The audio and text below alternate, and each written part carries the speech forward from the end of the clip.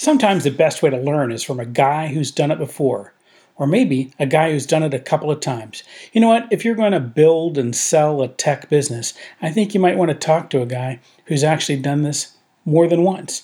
And that's exactly what we've got. This is a great episode. I've got Braddock Cunningham here to talk, and we're going to talk about building and selling your tech business. Hi, I'm Phil Yanov, host of the Tech After 5 podcast. Let's go.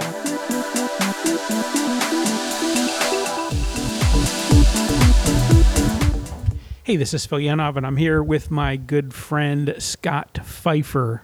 Glad to be here as always, Phil. You know, Scott, I had some opportunity some time back to do an interview with one of our local entrepreneurs, somebody that both you and I know, and I thought it turned out to be a pretty good story. You've already listened to this thing. What did you think?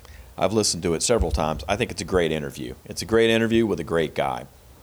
Yeah, and, you know, the thing I liked was this is a thing that, of course, the guy we're talking about, it's not a secret, right? You're going to be listening to him before. It's Braddock Cunningham. But one of the things I liked about this story was this is a guy who has done it again and again, right? This isn't a one-shot story. He keeps at this. Well, that's right. Brad has a great entrepreneur's story.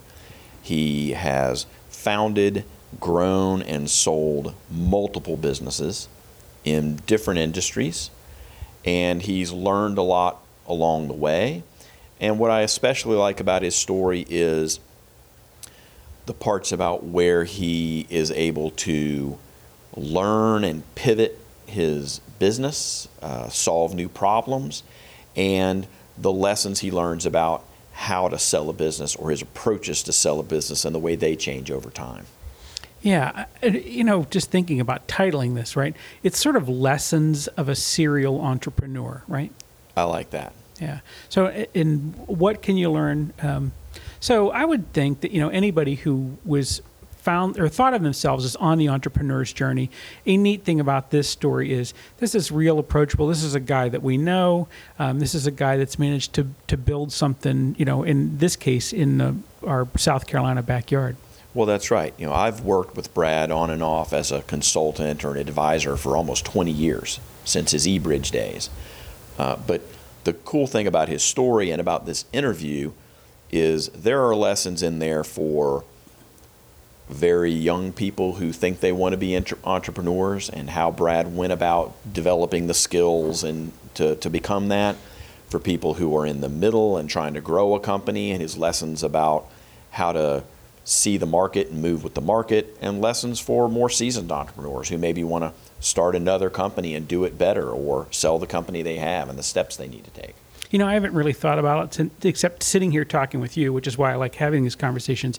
But it strikes me in a way, it's like a chess game. There's opening moves, there's sort of a middle game, and then there's how do I close this thing off? And there are lessons in Brad's story that I think anybody could take. I think that's exactly right. And I think having sold, you know, grown and sold several businesses, Brad today is kind of a master of that end game. And he talks about that, taking his chips off the table, which you'll hear in the podcast. But I think it's a great way to look at it. Yeah. So I'll tell you what, here's what I'd like for you to do, Scott. This is a pretty long interview. You know, I've spent a lot of time with Brad. In fact, I've trimmed it down greatly, but it's a pretty long interview. But I want you to come back with me here in somewhere in one of these beats in the middle of this thing and talk a little bit about what you've heard and some of your ideas. I want your thinking to be part of this because you weren't there when I did this interview with Brad, but I'd certainly love to have your point of view. Will you hang out with me? I will. Sounds great. We'll see you guys. Listen, this is going to be great for you, the audience, whatever you're doing, off, driving, riding, treadmill, whatever it is you do. We could apologize for the lengthy interview, but here's the deal. It's completely and totally worth it. And let's get you started on it right now. We'll be back in the middle. So hold on. We're about to begin our interview with our local serial entrepreneur, Braddock Cunningham. You get out of school, and then what happens? Go to the Marine Corps. Yeah, right. So, segue. Yeah. A long time for business. So after I got out of the Marine Corps, and I worked for Piedmont Natural Gas for about 6 years. And in that, kind of got into technology a little bit, got interested in it. Left Piedmont, actually went and got certified in IBM programming and some Oracle stuff. and started a little consulting training firm called very original Cunningham IBS. Well, right. Standing for Integrated Business Solutions. So I had a real original name. But did that for about 3 years. And what that thing morphed into is we actually ended up training mostly. Had some consulting clients that we had. Heck, I had International Paper, First Union Bank, Ahold, because, you'll remember the late 90s. Ahold was the big sucking sound of technology here in Greenville. Yeah, meaning that they were big. I mean, Yes, they had all kinds of tech everybody in was there. coming in, so did a lot of work with them. But then I got certified as an IBM instructor, and my wife at the time was also a certified Oracle instructor. So we started doing a lot of teaching in Oracle and IBM technologies. And over the next 2 years, specifically on the Oracle side, we became the go-to for Oracle training. And all of a sudden, no counting of anything I did, a guy calls me out of the blue one day, a guy named Jeff Twomey, never will forget that name, worked for Diversified Computer Consultants, and calls me up and says, "I'd like to take you to lunch." And I said, "Okay, what's it about?" I said, "I just want to talk to you about your company." And talked to me. He wanted to buy IBS. Yeah. All he wanted was at the time, Diversified was the largest Oracle training partner for Oracle in the nation. And they were wanting to come into South Carolina. And apparently they came in and taught to some training schools like New Horizons at the time and stuff. And they told them that, my company was doing it. Right. So basically paid me out to stop training. I couldn't consult for like 2 years. Gave me enough money to start the next venture. Yeah. So I'm going to come back to that first, but I'm going to get to that very first transition, because that's, to me, always sort of a key moment in the entrepreneurial story or your journey, which was, I'm working for another guy, and then I decide I'm not going to do that. What was that transition for you? You talked about you were working for Piedmont Natural Gas, right? It was a change of jobs. Yeah. I had a great job. I was called a conversion manager. I ran all the gas main extensions in Greenville County. So anytime we extended gas mains, we ran it. So I was pretty autonomous with that job. I could run crews. I did all the mathematical stuff. I did all the permitting, did everything for it. Then I got promoted. And the promotion was to a marketing job out of Charlotte, the food services rep for South Carolina. And now all of a sudden I had like what I would consider a real manager, because, they were, as corporate is, the director of marketing, constantly had to put reports into them and this and that. And I didn't enjoy the job from the perspective there was no goal to the job. I mean, these top jobs, you take people to play golf, you take them to lunch, you rub shoulders, but that's it. You're not getting anything done. And I did that for 8 months, and that really got me thinking I need to just do my own thing. And at the time, this cool thing called the internet was getting hot that nobody knew what it was. And everybody and their brother was doing web design at the time. Right. So I didn't know really anything about it other than some stuff I'd done with some VB Expert programming to do some if-then analysis for some of my projects. So I quit. I actually taught school for 2 years at Greenville Tech while I was going through my certification program. So it was really that job that really did it. Plus, I always knew I was going to start my own business at some point, but I was pretty happy in the job I had running projects. But now, wait a second there. You just tossed that in. I always knew I was going to go do something. Now, tell me about that. What do you mean by that? Well, I always felt that, everything was a stepping stone. Like even I used to do HVAC work when I first got out of the Marine Corps before I went to Piedmont, because actually I got college in there too. And I always knew I was going to do my own thing. I just didn't know what it was. Mm-hmm. And, didn't have resources or anything to really start anything. It didn't have necessarily any skill that I could think of that could stand on its own. So it made sense to go to work for somebody else and try to build a life and to build some amount of a nest egg and get income coming in. So, but it was always a means to an end. And I don't know when it would have happened. It would have been later, though, if it had not been for that job. Right. Yeah. Thank God for someone making me uncomfortable, yes, right? It's like then I had to go do something else. I'm not built to work for other people. Right. So. Yeah, no, hey, I'm completely sympathetic to that state, right? So you come out of this. I mean, you've done this work. You decide you're going to go do something. I mean, how did you decide? You said I think you started with training at that point, right? Mm-hmm. You're doing IT training. I mean, right. You must have had a customer in mind at the beginning. Yeah, actually, because first thing, once I got my certification, and I got certified in Lotus Technologies at the time, and also some Java, which was new and hot at the time. And again, because Ahold was taking every tech job in 3 states Right. pretty much around here. It was fairly easy to get a contract gig at Ahold, so as a junior developer. So I came in as a junior developer and under contract and got exposed to all this technology and then just absorbed it like a sponge. Meanwhile, I was continuing getting more certifications and all, and eventually went through the instructor program.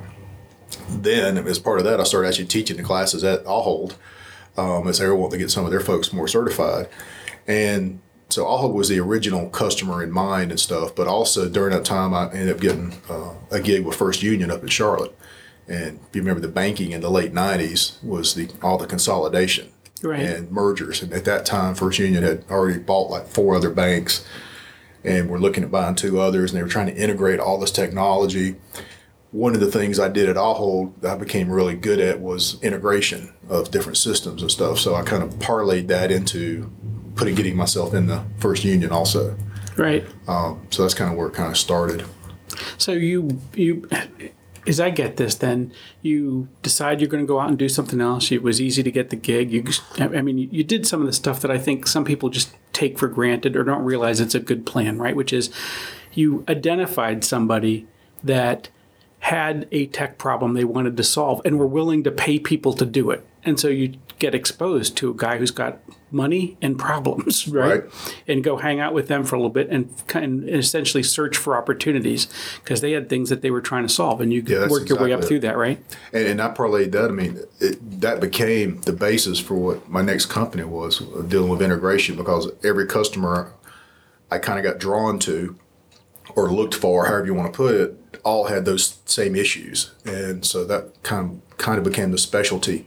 So when I would look for pains out there, I would look for ones that were buying other companies or trying to merge disparate systems because maybe they've gotten bought by somebody else or whatever. Those are the type of companies that I looked for. And in the early days, it was really interesting because, like I said earlier, I was under contract. Right. So I don't know if you remember coming to AGSI, going way back. I was actually through AGSI. Where after 6 months on the contract, I was able to get Ahold to let me come in independent out of AGSI. And that was kind of really how IBS started, because now I had to have a corporate shell. Right. So once I got that, then I was like, oh, well, I can get somebody else. So once I identified First Union, I actually hired somebody to work up at First Union full time under my shell. Right. So it kind of did that. And then after about 2 years at Ahold, I got to the point where I could be gone 50% of the time. So I started splitting my time between First Union and Ahold. I'd also got International Paper on as a customer at the same time, which had almost the exact same issue with combining disparate systems. Right. So it was looking for those type customers and having that problem, and then really making myself the expert to fix those. Right. And so you just sounds easy now, thinking back on it, but it wasn't at the time. No, right. I mean, because at the time it's like, well, I don't know if that guy, I don't know if he's going to want me to do that thing, right? And I mean, there's a whole bunch of things you don't know, but it's just throw out and keep asking, right? And they show up, and that works, and that works. So it seems like then that selling that first business, that came to you. Absolutely. It was. I'm going to guess it was not on your mind to like, oh well, how do I get out of here? Yeah, not even thought about it yet. I had 2 employees full time and my wife working. Right. So there were 4 of us. I was not thinking at all. I was thinking I was making a good income. Yeah. And we were growing because I was getting other training opportunities. We had those 2 pretty hardcore consulting gigs that ended up ultimately had 3 people in at First Union, 1 part timer. So things, and then just out of the blue, a guy calls me up. So it's a good problem. We're solving the problem, and a guy. So in that first thing, what did you learn right there? What did you learn out of that sell? Because you end up doing this again. Probably got spoiled a little bit though about how easy that sell was. Right. Second, also learned that I probably sold too easily because I didn't realize how much leverage I actually had after the fact, but not upset about it. And the process, it taught me a lot about the process, the things that came in, and I learned so much about non-competes, and learned about earn-outs and things like that I really had not ever thought through, and I dealt with all those, and I felt at a very big disadvantage because I had an MBA, but the stuff you get in your MBA it's not the same when you start having the contracts thrown in front of you and what you're signing for and what you got to understand. So I learned a lot of stuff on the fly. So, I mean, so you pull that bit forward. And like you said, I mean, I don't sense regret there. It was like I said, you didn't know how to negotiate all of those pieces. That was all relatively new to you. But that was the thing. You'd built a thing that was, in fact, I guess, ready enough to sell. The main thing that I learned of a benefit from moving forward, in addition to just those experiences, Right. the reason we were attractive was because we were being really good and we had a large portion of the market. And so if somebody was looking at coming and wanted to do Oracle training in South Carolina, we were in the 4 major train, because New Horizons at the time had a Columbia location where they bought Carlson Computer at Columbia, Charleston, and Greenville, and doing something in Spartanburg. We had every location. And then we were also doing training for corporations too. So we kind of had the market cornered and we're doing a really good job and our quality was high. So that's the reason we were attractive. So I kind of felt, okay, if you continue doing that going forward, you got to at least do that so that you're even attractive to somebody. And we were making money, so that's obviously good too. So guy comes in, buys you out. What do you do next? I mean, you can't go do that again, right? Because that was part of your non-compete. Right. And you're probably there for some period of time, right? No, I was gone immediately. Just did introductions because all they really did, they came in. They hired my employees, including my wife at the time. Yeah. Hired all them and had me do introductions, and then I was gone. Yeah. So I had nothing to do with it, and then they just absorbed that into Diversified Computer Consultants. So IBS ceased to exist. Where I was, I mean, it was a small sale, and it was an earn out over 18 months. So over that 18 months, it gave me a good income that I had and enough to do more than just live on. I could actually do something with it. But I couldn't do training, at least not the way we were doing it then, and I technically couldn't go do consulting in those arenas for that period, for actually 2 years. So I said, well, let's develop software. Because some of the customers that I had on the consulting side that the company that purchased me, Diversified, did not care about. They didn't care anything about First Union. They didn't care really anything about Ahold, except for maybe doing training there. They didn't care anything about International Paper.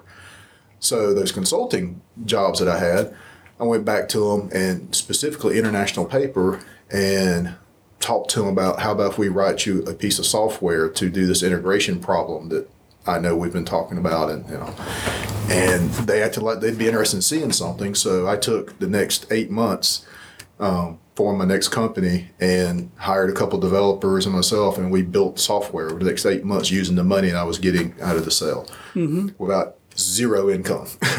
All right. So at this point, your deal with the new guys with paper is they're not paying you for this yet. I mean, you're developing something essentially on spec. Yes, they wanted to see it. So we got. Wow, that's a risk there. That is. We had full access, so we was able to go in and get good systems design. They worked closely with us, but again, we're getting no money. So everything I was getting from the sale was being poured into this company to pay everybody else's salary. Yeah. And it's the proverbial, that one was the true, where I felt more like a true entrepreneur because the other one was so organic. I mean, I was consulting and getting paid, and then I was happy to be able to get somebody else in, so I was getting a piece off of their consulting gig, and then I'm also doing training. This one I felt really like a true entrepreneur because, I'm sitting there paying other people's full salaries and I'm not taking a salary and things like that. So I went through those proverbial, you pay everybody else, but you don't pay yourself, or you're eating at McDonald's and, How did you everything on credit cards. So when you get to that spot, I'm just curious, how did you know what that was going to sell to International Paper for? How did you know what they were willing to pay for? I had no clue. Yeah. I mean, again, I'm just sort of magnifying the risk, right? The flashlight and the way and they probably got one of the best deals in the world on that software that ultimately they did buy, and they ended up putting it in 6 locations, 6 plants. It was a scheduling application, but it allowed them to integrate from the AS400 to some Access database stuff they had going on in some places, and other places with actually manual scheduling and all these crazy different things that were going on. One web-based system integrated those. Right. I based the pricing on what it cost me to build it, what it was going to cost me to maintain it going forward, and then I tripled the figure. Right. Probably should have 100 times it. Yeah. But to me, that was great money. Right. Plus, the other thing I did, and one of the things I did with that company is built recurring revenue. So I wasn't as concerned about that lump sum as much as I was getting them on the hook to continue to use us as support and enhancements. So the low price that had on it probably was attractive to them, even though I had the tag on of support every month going forward, which they kept till I sold the company. Yeah. So for 6 years, they paid it. Could you do that again? I think so. I mean, is the market the same? I'm kind of. I mean, things are different, but things are different. But I've been amazed, especially in the manufacturing world, some people I've talked to, how archaic some of these systems still are. Yeah. All these years later, that was 15 years ago when I developed that. But I hear some of the exact same problems. People using this system in one plant, and specifically with companies who buy. At that time, International Paper bought Union Camp, right? Paper manufacturer. So that's what created their issues. Everybody at International Paper all had the same system. When Union Camp was a hodgepodge, even within Union Camp, they didn't have the same systems. Literally, you'd go to one plant, the way they scheduled their machinery would be what's called a planning board. Which, if you've ever been in old textile mills, you would have seen them up on the wall, and you actually literally slide name cards over for orders and stuff like that. Right. That's what they schedule with. Another plant's using an Access database that somebody in-house built. Right. Another one was actually using an ERP system. So it's like, so if you were up here at International Paper and you wanted to actually see a consolidated view of what's being produced across your plants, it was impossible. You were getting the proverbial reports on paper being sent to you. So I hear some of that same stuff still going on today, which blows me away. You now build this thing. What's the name of the company at this point? eBridge Technologies. Right. And so this is the next thing you build, right? Right. And tell us about that, Ron. Tell me about that. Over the next 6 years, like I said, we started that in 2000, and over the next 6 years, ended up moving from that scheduling software that we started off with, which as a note, I always like to tell people this because it's kind of cool. We were the first small business manufacturing application featured in the IBM Global Solutions Catalog back in 2001 or whatever. So that was kind of cool, right. That little eBridge Technologies in Greenville had that. Over the next 6 years, we did a lot of custom apps, and we kind of did I'm not sure it's not a unique thing. A lot of small companies do this, but we would do a custom app, but then we'd package it up and sell it to the customer. So, and sell it as a production app that we could charge licensing for and all that. So we did several types of applications, like everything from resource scheduling to the manufacturing scheduling we were doing to quality management to supply chain. And then in the supply chain arena is what the company completely evolved into over the next 6 years. Web-based, something that would consolidate all your manufacturing processes if you're outsourcing your manufacturing. And it just kind of organically went in that direction in the apparel industry. Specifically, our first customer, and that was Liz Claiborne. Mm-hmm. And we built the custom app for them, but did it, again, at a price tag that allowed me to get some terms I wanted, which I wanted the retention of all the rights to the code, that they would continue to pay us support for it, et cetera, et cetera. So we did that. Once we had that built, tested, and then working, we repackaged it and sold it out as a product called IPQA, or Supplier Bridge, as the main moniker for it. And we sold that to Calvin Klein, Russell Corp, Fuji Photofilm, a lot of other companies that ended up buying. We ended up ultimately being in 76 countries and 800 manufacturing facilities. So how did you know you were going to be able to do that part, right? I mean, because you took that risk on the front end, but you must have had some idea of what market size would be. Otherwise, you'd have just looked at Liz Claiborne and said, we'll do this for X, and then I'll go do the next thing for X, right? Kind of like what you talked about earlier with seeing the problems. I mean, if a company like Liz Claiborne is having this issue, because their issue was they outsourced 100% of their manufacturing around the world, and they had no singular visibility into where their products were at any given time in the process. So anyway, you pull all that information together, you get it, and basically and then take this from company to company. That's the thing, is you build the app, and we branded it. Works. Yeah, we were smart enough at least to brand it, and with the Supplier Bridge moniker, and it had multiple modules, had a quality module, contractor management module, even Schedule Flex, which was the original scheduling application for International Paper, had now flowed its way into Supplier Bridge and was now a component as well. Mm-hmm. So we had a nice little suite of applications, and that's kind of what we went to market with. And 100% of our branding kind of went behind that. So we went from being a custom app manufacturing type company to a supply chain company. Right. And with that, started doing a tremendous amount of work in all areas of supply chain, specifically around integration and logistics and visibility. Right. So you've got this running, but this comes to an end somewhere along the way. How do you decide that you're going to get out of this? Well, and also there was a merger in there too. We were selling the scheduling application, for instance. We were selling it across the country. We had ultimately like 13 or 14 different facilities across the U.S. from California to Alabama to here. We needed people to go and implement it. And I only had a staff of like 8 folks, which most of which were developers or my web guy, my UI guy, and all that. There was another company in town that used similar technologies as my company did, and ended up merging with them because they were nothing but mainly consultants. So when we merged with them, I was able to use their consultants to go and implement our software. And that also gave us a little bit bigger size. Got us a number where I thought we'd start being attractive to potentially sell. And with eBridge, I did start putting things in motion to where I wanted to eventually exit that business. After 5 years, that's where I kind of got antsy. At 5-year point, I was like, I want to try to move on to the next thing, whatever that next thing is. Yeah.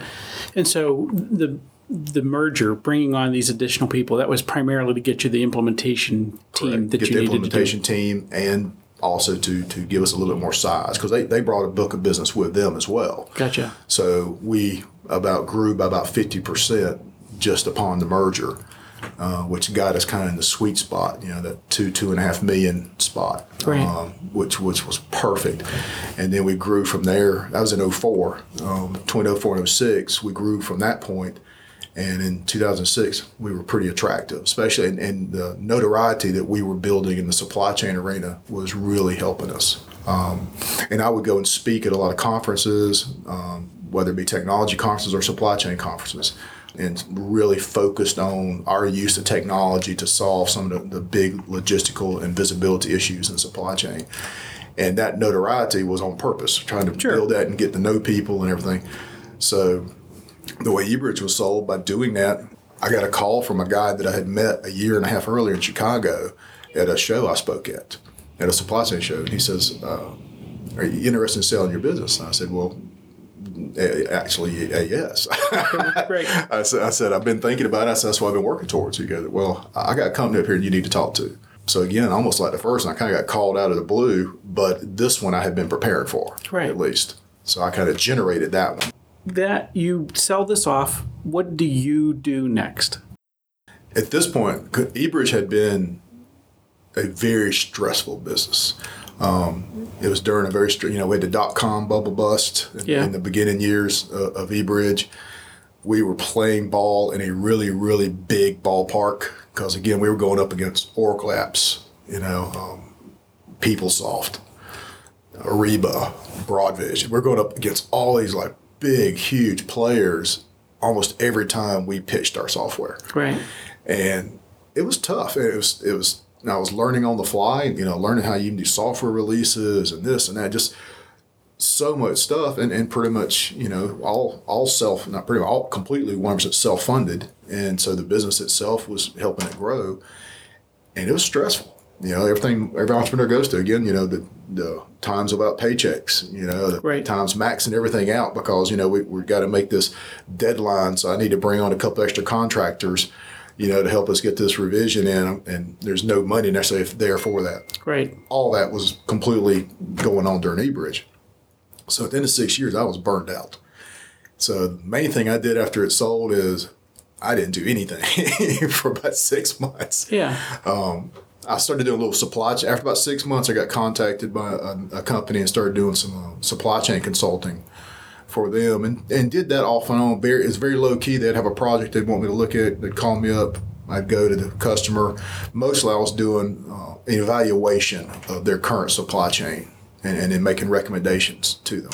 So it's kind of cool to do that. So I did that off and on for about 2 years. And that was pretty much it. All right, fill you in. I told you that I would be back here with Scott in the middle because I really want some of Scott's thinking on it. Scott, how are we doing so far? Well, I think this has been a great detailed explanation of Brad finding a problem and developing a solution for it. I mean, he's got a company where he's doing training. That gets sold. He can't train anymore. But he's got these relationships with people that he likes to work with and who trust him. And he uses those relationships to identify a problem they have. And then the point at which he said he really felt like an entrepreneur, he takes all the money he earned from that first sale, puts it into speccing out a new solution to the problem that he's identified. And he says, I felt like an entrepreneur because I was paying other people, but I wasn't paying myself. Right. And it struck me then when I heard him talk about it the first time. It struck me when I go back and re-listen to it. And as you and I are here talking, the thing about it is, one of the things Brad didn't do was he didn't rob an empty bank, right? He started, and I pointed out then, and I'm pointing out here with you, he started with quality customers, with quality problems, people who had real problems and the resources to solve those problems. He identified that. That's exactly right. You and I talk all the time about don't develop a business plan that robs an empty bank.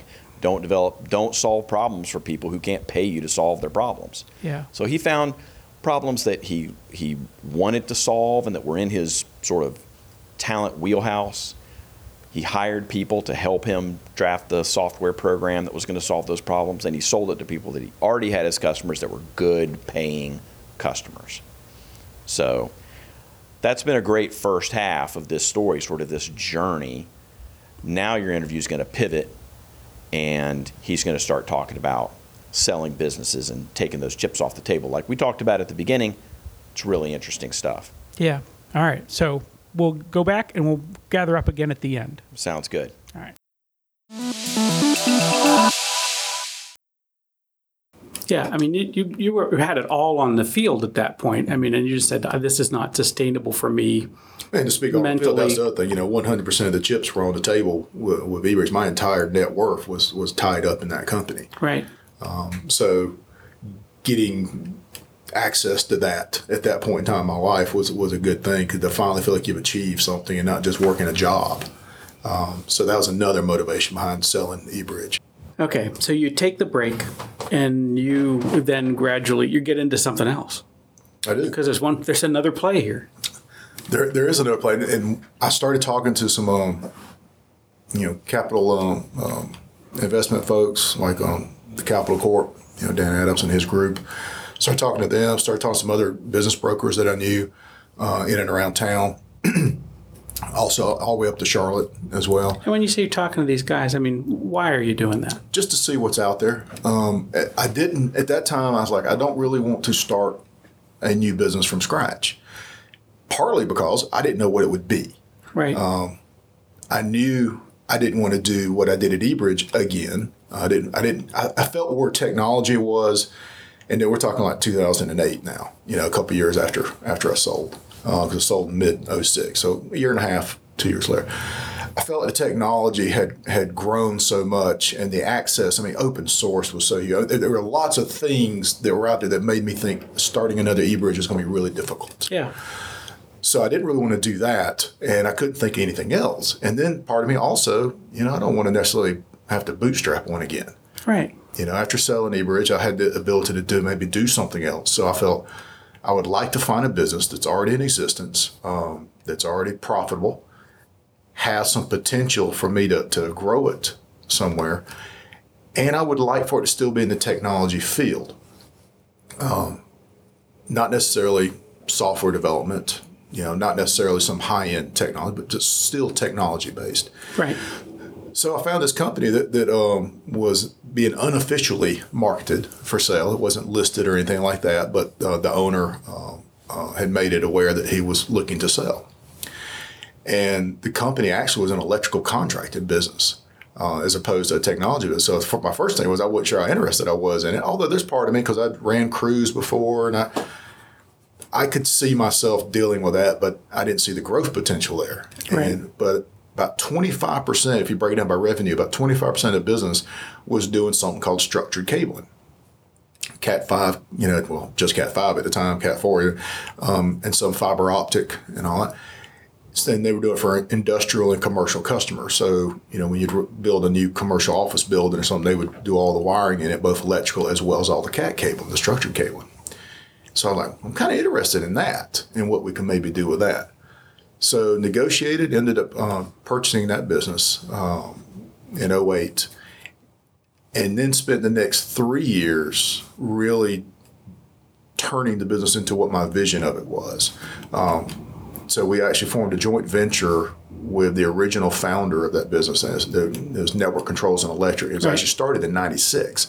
The original founder was still around. He had sold it in 2002, but he was still around. And he came to me and told me out of courtesy, he says, Brad, I just want to let you know that I'm going to be starting a new electrical company. My non-compete ran out. And I said, well, hold that thought. So we actually formed a joint venture. And over the next 3 years, he ran the electrical division of Network Controls for me. And we did a profit split as I was growing the other side of the business. Got it. So it allowed me never to take a drop in revenue, to actually grow revenue, but to totally let him be building his own business and just running the numbers through my company. Right. So over 3 years, worked beautifully. The venture just went great. The profit split went perfect. Assets got moved over as it was appropriate. At the end of 3 years, he had a full-blown company, all good to go and working and profitable. And I had already grown the structured cabling side to be bigger than what we were before. Right. So we had a growth in revenue, even over those 3 years. Not to mention that was 2008, 9, and 10, which traditionally would have been bad time to be doing this. Bad times. And we doubled the size of the company over those 3 years. Right. One of the things I saw as a vision for Network Controls was not to just be a cabling company. So I changed our moniker from structured cabling to we were technology infrastructure. And I wanted to do anything technology related with infrastructure. Yeah. So cabling, servers, racks, ladder box, whatever you needed that was technology based, short of programming. Right. We would do because that would fit into our wheelhouse. And that's what we started doing. We started providing, server racks. We would even resell servers themselves. We would install all the alarm systems, but we wouldn't program them. We would install fiber optics. We even started doing roadside fiber, which the company had never done before. Mm-hmm. So anything infrastructure related to technology, we started doing. And that's what allowed us to grow. What allowed us to grow through the downturn was the other thing we did is I got us veteran-owned certified, and we started going after public work. Gotcha. And we started getting into municipality work, started getting on the military bases, and started doing a tremendous amount of school district work. And those big changes is really what allowed us to grow over those 3 years. If it hadn't been for that, because if anybody was in the Greenville market or anywhere in the country, really, in 09, especially in 10, those commercial building just disappeared. Stopped, yeah. So when I bought Network Controls, 70% of its business was focused on commercial buildings, like the standard office building. The ones, that you build, it's got 4 quadrants in it and they sell them off. And those are being built everywhere. And, well, those quit being built. So the other change by going to the public side is we also went for large industrial too. And we could totally flip-flop those numbers. Between 08 to, say, 11, only probably 30 to 20% of our business was commercial and 70 was industrial. And prior to that, it was the other way around. Right.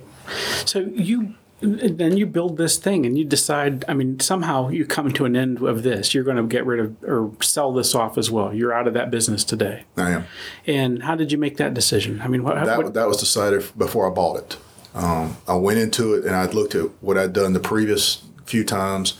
I'd kind of looked at the timeline and applied myself to that timeline. Where am I in the process 3 years into a business? Right. 4 years into a business. And I'm like, my window's about 5 years before I realize whatever it is, whether it's me burnt out or whether it's wanting a different challenge or my risk tolerance gets too bad that what's something. Right. So I went into Network with a 5-year plan. And that that joint venture was awesome that it happened. My 5-year plan included getting out of the electrical business anyway. Right. But the joint venture made it even a lot easier to get out of it. So basically, we sold right at 5.5 years. After I bought it, tripled the size of the business, completely changed what the business was. And again, from day one, I was preparing it for sale. Right. Hey, so that was, we have this conversation from time to time with folks, but I mean, you went into this one because you'd done this a couple times before and said, look, in 5 years, I'm out. So that had to change what your planning looked like going into it.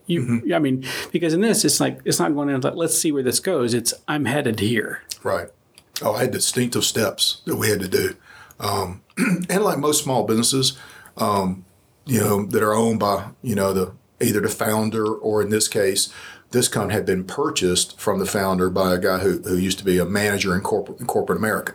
And he wanted to be an entrepreneur. Right. No, I shouldn't say. I don't think he wanted to be an entrepreneur. He wanted to be a business owner. Right. Different thing. Different thing. But he ran the business still just like a division of a company, So I knew going in there was going to be a lot of stuff I needed to change. And I don't want to use the term fix, but I needed to change the methodology, whether it's our financials, the legal stuff we were doing, the organizational structure, all those type of things. It wasn't just, okay, we're going to go in here and start doing more marketing and grow this. We're going to switch from an electrical company to a technology. It was, okay, we also need to do all these internal things to poise the company to be able to be attractive, to be sold. And that's one of the things I learned because I had talked to the gentleman I bought it from, and he had talked to a couple other folks, individuals, about buying it and really hadn't gotten anywhere with them. And the one company he had talked to a larger electrical contractor here in South Carolina. They're statewide, and they wouldn't touch it. Well, the reason they wouldn't touch it is it wasn't prepared to be sold. I mean, right. You didn't really have the kind of financials you wanted to see. You didn't have a lot of the legal stuff in place you wanted to see, and definitely didn't have the organizational structure in place to be able to sell it. So I kind of took that when I bought the business. I'm like, okay, then I know we got to change all these things to be attractive. And then especially after having gone through the due diligence with the public company, I knew all the things they were looking for. Yeah. And so from day one, we started doing it. Well, like it took me 2 years to get the financials to where they needed to be. It took about 2.5 years to get the legal stuff to where it needed to be. It took the full 5 years to get the organizational structure where it needed to be. Right. So all that time, we're also still growing the business and adding offices and all that. I know that you and I both know plenty of guys who have built nice, good businesses, and for one reason or another, something happens. It was bad planning, otherwise, and they may get little to nothing out of it when it's done. They write them back down. They write them up and write them back down. Yeah. Right. Yes. Absolutely. Right. And that's part of my 5-year thing. Is one of those pieces that is a motivation mine. And I got asked this by a lot of people in network. Why are you selling network? Because we basically came off 5 years of growth. Right. And he's like, man, just kidding. I was like, for no other, I said, you take all my other reasons off the table. I said, the thing I live with every day is operational risk. Right. I said, I don't know what's going to happen tomorrow. We could have another economic downturn like we did 8, 9, 10. I said, and I don't really want to weather that again. Right. Not to mention I have to start over again. Right. Talking about the 3-year deal. If we had a downturn, all of a sudden, if we had some down revenues, you're going to have to go another 3 years. Right. Because people want to see trending. They want to see trending on an upward fashion. And if you've got a down when they basically, you could have 3 up years and a down year, all they're going to look is that down year. Right.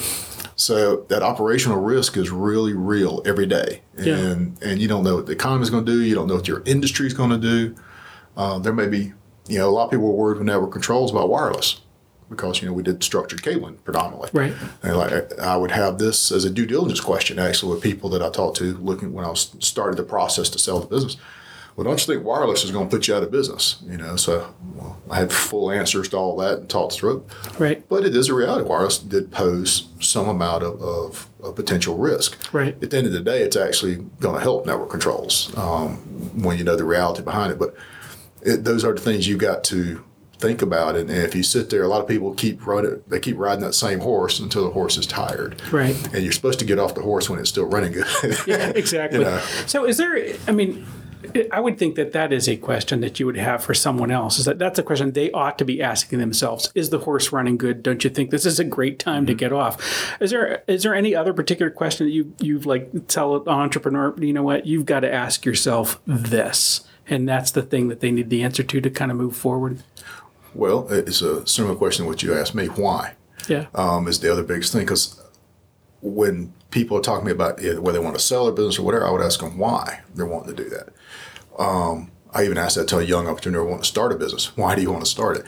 Because it's two very different things. There are some people that are fine with business, what we call lifestyle businesses. They're basically creating themselves a job. Right. And that's what they really want to do, and that's fine. So you got to ask yourself, do you really want to have a job, or you really want to be a CEO and an entrepreneur of a company, which means you can't be married to it? And even guys talking to me about wanting to exit, I can tell talking to them, they're not really wanting to exit. That's their baby. Right. That's their baby. And they don't understand how to position themselves separate from it. And so the why thing becomes a big question, both on the beginning and the back end. Yeah, no, I think that's absolutely strong. And you can get all kinds of, you can understand much better someone's commitment to actually getting in or getting out, or why that might be. Are they going to stick with it? And if they get out, do they really mean it? Mm-hmm. Yeah. Brad, thanks so much for this conversation. And I look forward to seeing what you do next. Excellent. Looking forward to it. All right. Thanks.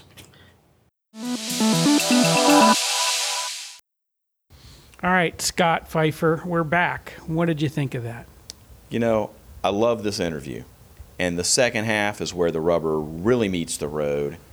He's talking about how you sell a business.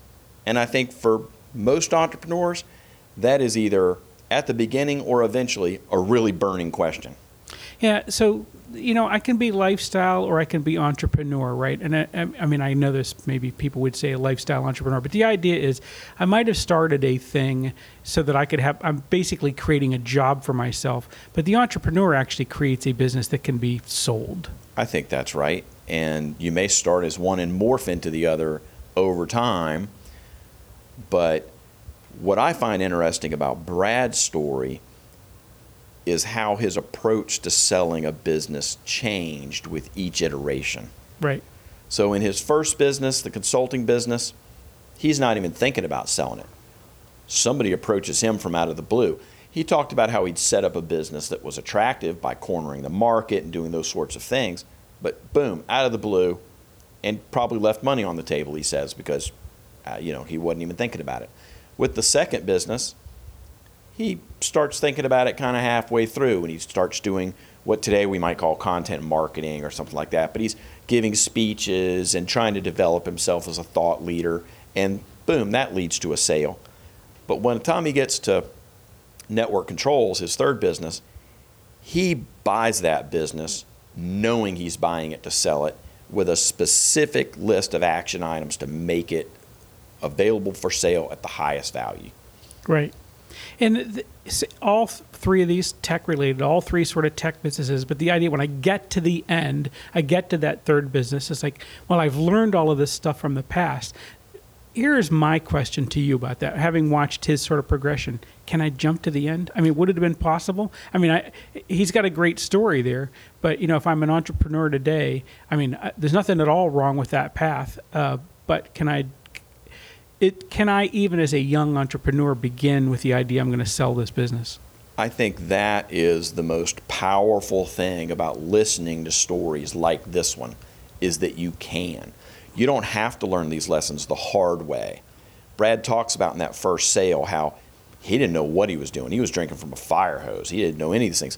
But you can learn these lessons by listening to things like this and by going out and talking with guys like Brad, and you can go straight to the third way. I'm buying the business. I know that I want to sell it, and I have a list of things I need to do to get it ready to sell for the highest value. Right. Yeah, I like it a lot. I think it is good advice for anybody to figure out how they're going to find the door, right? When they begin the thing, how do I end this thing, right? What does the end of this look like? It gives you a planning horizon that you might not have had otherwise. Sure, absolutely. Yeah. All right, Scott, is there anything else I should have been paying attention to or I might have missed in all this? Well, One thing that you and I know that the audience doesn't know is Brad's done it again. Right. It turns out this interview is something I've done a little while ago, and that in the interim, he's actually off onto a new project. He is. I've been working with him on it a little bit.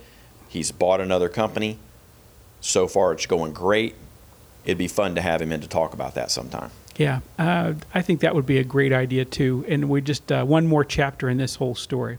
Scott, I tell you what, I really enjoy these conversations. I really like having you here helping us figure out a lot of what's going on, particularly on this entrepreneurial side. Appreciate your help. If someone wants to find you, where do we find you?